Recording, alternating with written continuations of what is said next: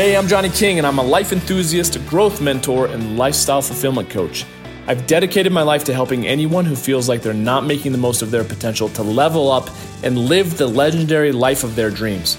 You deserve to be the king or queen of your own kingdom, and I'll be here to help you be the best version of you that you can be. I'm glad you're here, so let's get to it.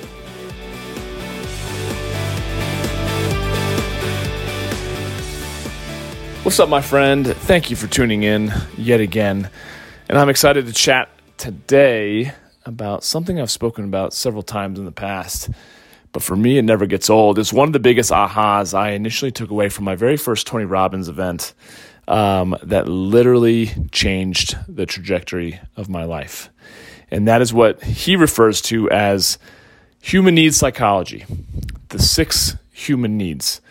And it answers the question, why do we as human beings do what we do? You know, like, why is it that one man may put down and sacrifice his life for his country, while the next man or men decide to fly planes into buildings and kill thousands of people, like 9/11, you know?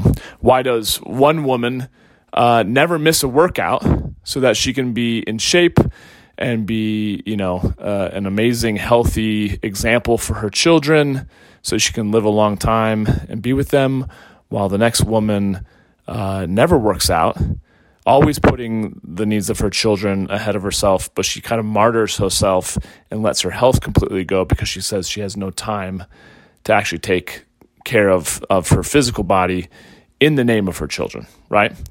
So why do these things happen? It's because of the universal force called our human needs. And it's so interesting because, the cool thing about it is that there's 6 human needs. And we all fulfill them in positive, negative, or neutral ways. But every single person will find a way to meet one or a multitude of these 6 human needs in some way. So the interesting thing is, when you really look at why we do what we do on a daily basis, and whether we're talking about eons ago or thousands upon thousands of years in the future, our needs as human beings will always be the same, no matter if technology changes, life experiences change, circumstances change. Our needs, though, stay the same. And I think that's the fascinating part, because for so long, I didn't know why I was doing what I was doing. I just kind of was going through life more robotic, following the line that was designed kind of by my upbringing. And I didn't have a whole lot of clarity until I really learned some of these principles. And so these type of needs, these human needs, are really encoded into our nervous system over centuries and generations. And it's pretty fascinating. So let's jump right into it. The first 4 needs, though, are what Tony Robbins refers to them as our primal needs, where the last 2 needs are more needs of the spiritual. So the first and kind of primary primal need is the need for certainty. Everybody needs stability. They need, let's say, food and shelter and warmth, Nowadays, now that we more or less kind of can take that for granted for the most part, in first world countries, what we're instead really looking for certainty is for the need to have a job, be able to pay our bills, be able to drive a certain car.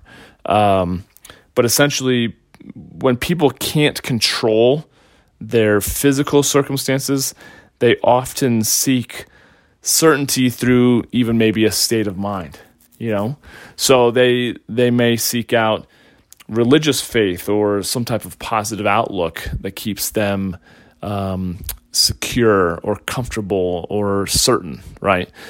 The funny thing is, the second need is a paradox. It's almost like the exact opposite. It's the antithesis of the first one. So the first need is for certainty. The second need is for uncertainty, or let's say variety. So people have a need to change their state, their emotional state, to exercise their body and their emotions. And that happens often when we have an oversatiation of our first need of certainty. Because if you have too much certainty and things get too predictable, then oftentimes we'll get bored. And think about it in terms of a relationship. Say you know very well that he or she is going to love you a certain way, that every single Valentine's Day, the expression, every birthday is more or less the same thing. In the bedroom, it's the same thing. It gets really boring, right? And so our need then kicks in for uncertainty. We need a little variety, a little romance, a little excitement, a little mystery. But if you're in a relationship where you have too much uncertainty and you can't count on him, and sometimes he's there, sometimes he's not, and let's say even like there's that allure to bad boys, right? Because there's the uncertainty, there's the adventure, and yet if it's too much uncertainty or adventure, you can't depend on that person. And even that can get boring in some ways. But people will use food and entertainment and mood swings and just being active as a way to create uncertainty. And especially in this time of COVID-19, the coronavirus, when we're all living at home or staying home as much as we can, things can get very boring. And so the need for uncertainty and variety and to come up with some novel ideas of how to entertain yourself becomes even more important. And there's a reason why vices like alcohol and drugs and Netflix and porn and gambling are all on the rise, because people are bored out of their minds and they're looking for ways to change their emotional state. And so the third primal need is the need for significance. And everyone needs to feel that important way of feeling that they are special, unique, that they are significant through one way or another, that their life is of meaning.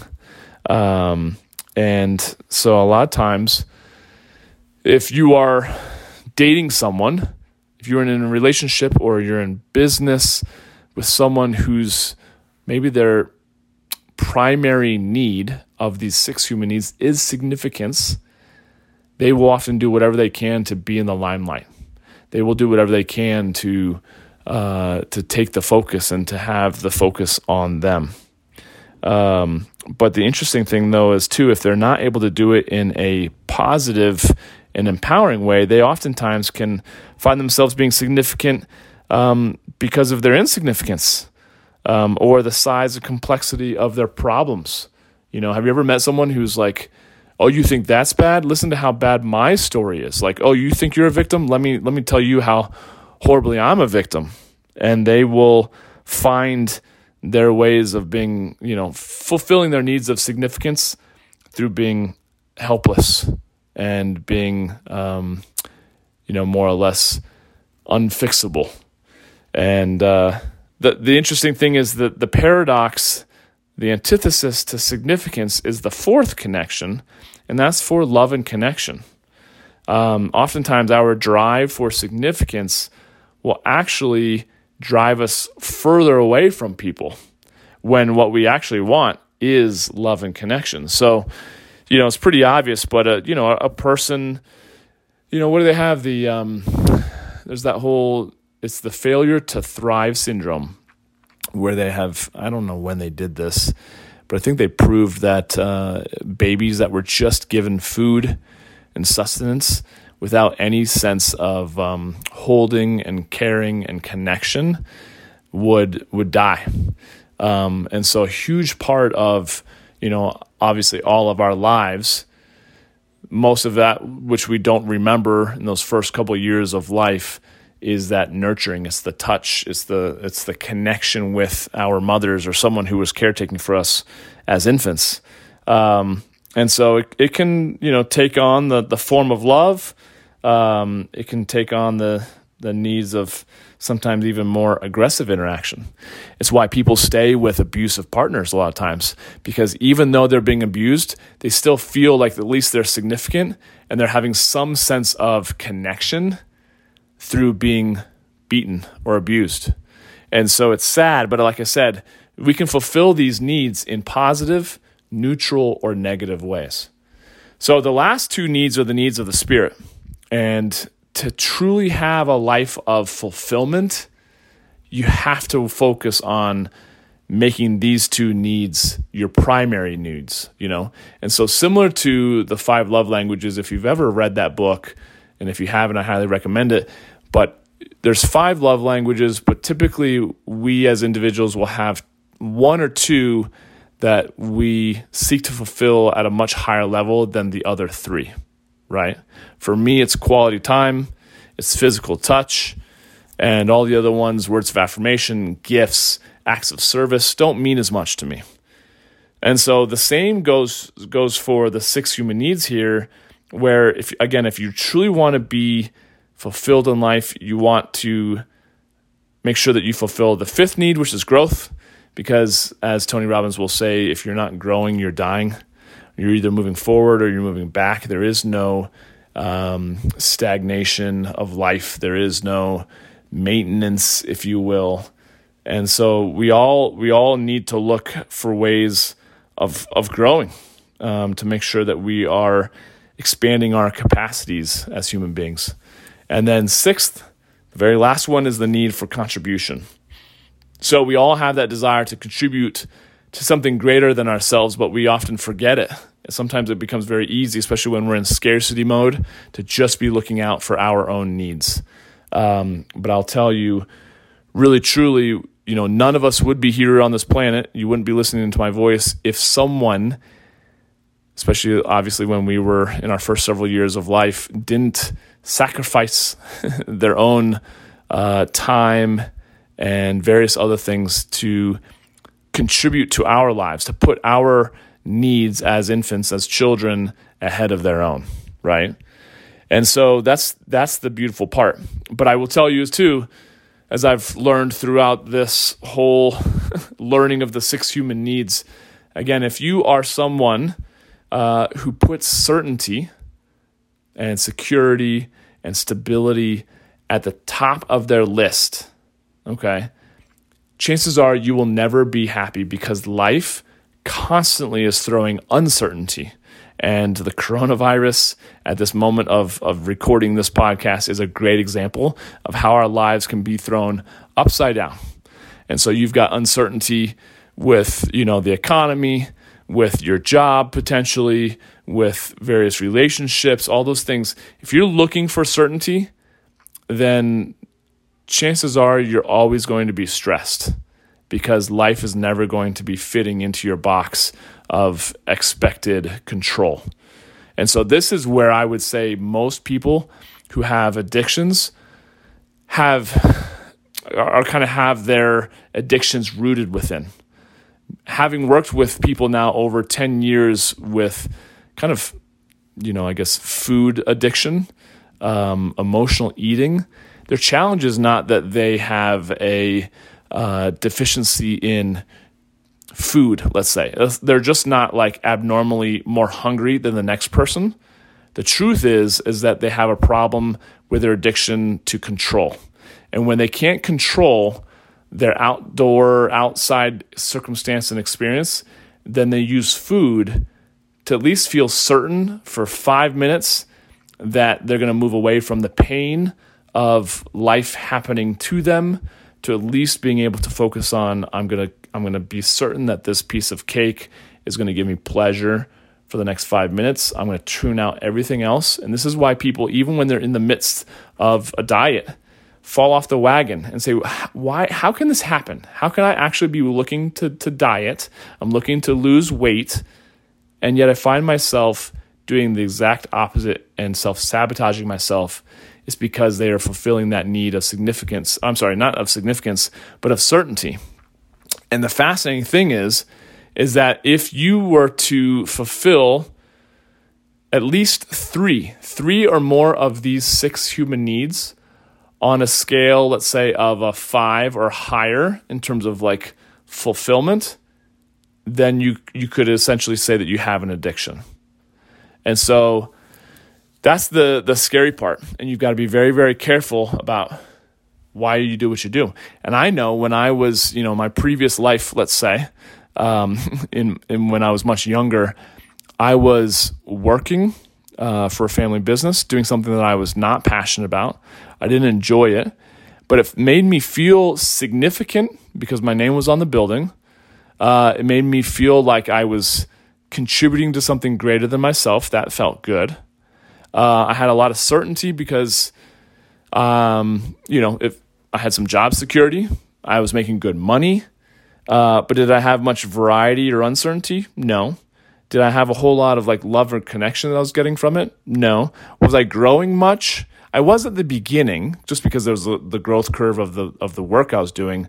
But eventually, even that plateaued, and I got extremely bored. And how that man was showing up in his life was bored, passionless, not growing, not even that significant, wondering why I was doing what I was doing with very little purpose in life. And that massively affected how I showed up in my life. It affected my physical health, my financial health, my relational health. And so you want to look at how you go about fulfilling these 6 human needs. And you can write them down. So let me tell you again real quick what they are. It's certainty. It's uncertainty. Number 3 is significance. Number 4 is connection/love. Number 5 is growth. And number 6 is contribution. Now, you need to start focusing on, in your mind, you might intellectually say, oh yeah, love and connection, that's absolutely what I prioritize as number 1 on my list. I used to say the same exact thing. Nothing was more important than my relationship at the time. And yet, intellectually, I was thinking that. But operationally, my life was showing up a completely different way. I was traveling all the time. I was working long hours. I was never actually emotionally present or available to the relationship. And so when I look at it operationally, my needs were actually more for the need of significance and maybe the need for uncertainty or variety, just because I was so bored in my life that I was using business trips to create some sense of excitement. And then when I came home to my relationship, I was boring and I wasn't doing anything fun. I was exhausted all the time. I knew I was failing in the relationship. So what is it for you? I think it's good for you to write these things down and look at how are you fulfilling each of these 6 human needs throughout your life, just for you personally. And then how are you going about fulfilling the needs for your significant other if you have someone? Okay. I know my very first business, which was, gyms,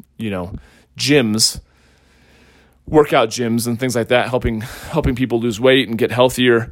I sat down and I wrote out, my ideal avatar of who I was wanting to provide service for, which ultimately was in memory of my mom. My mom had passed away from cancer, but I was like, if I'm going to create a gym, an experience for my mom, she hated the big box gyms.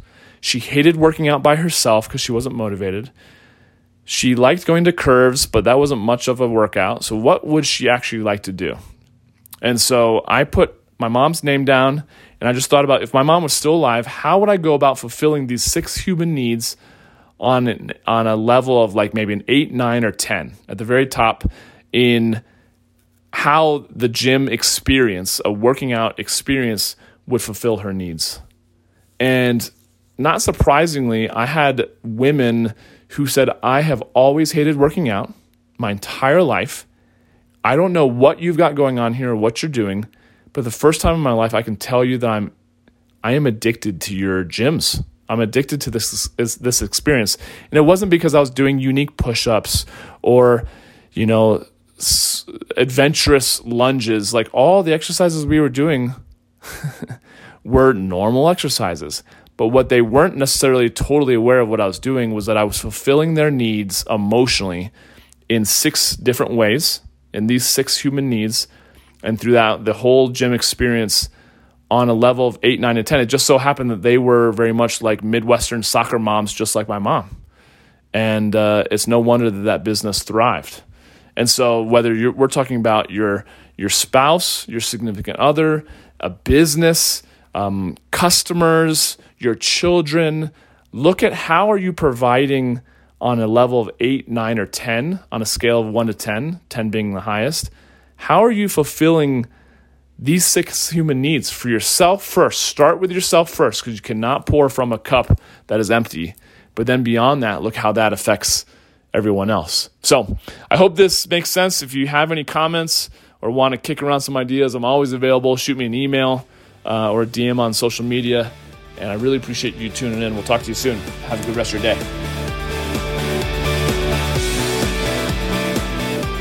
And that's our show for today.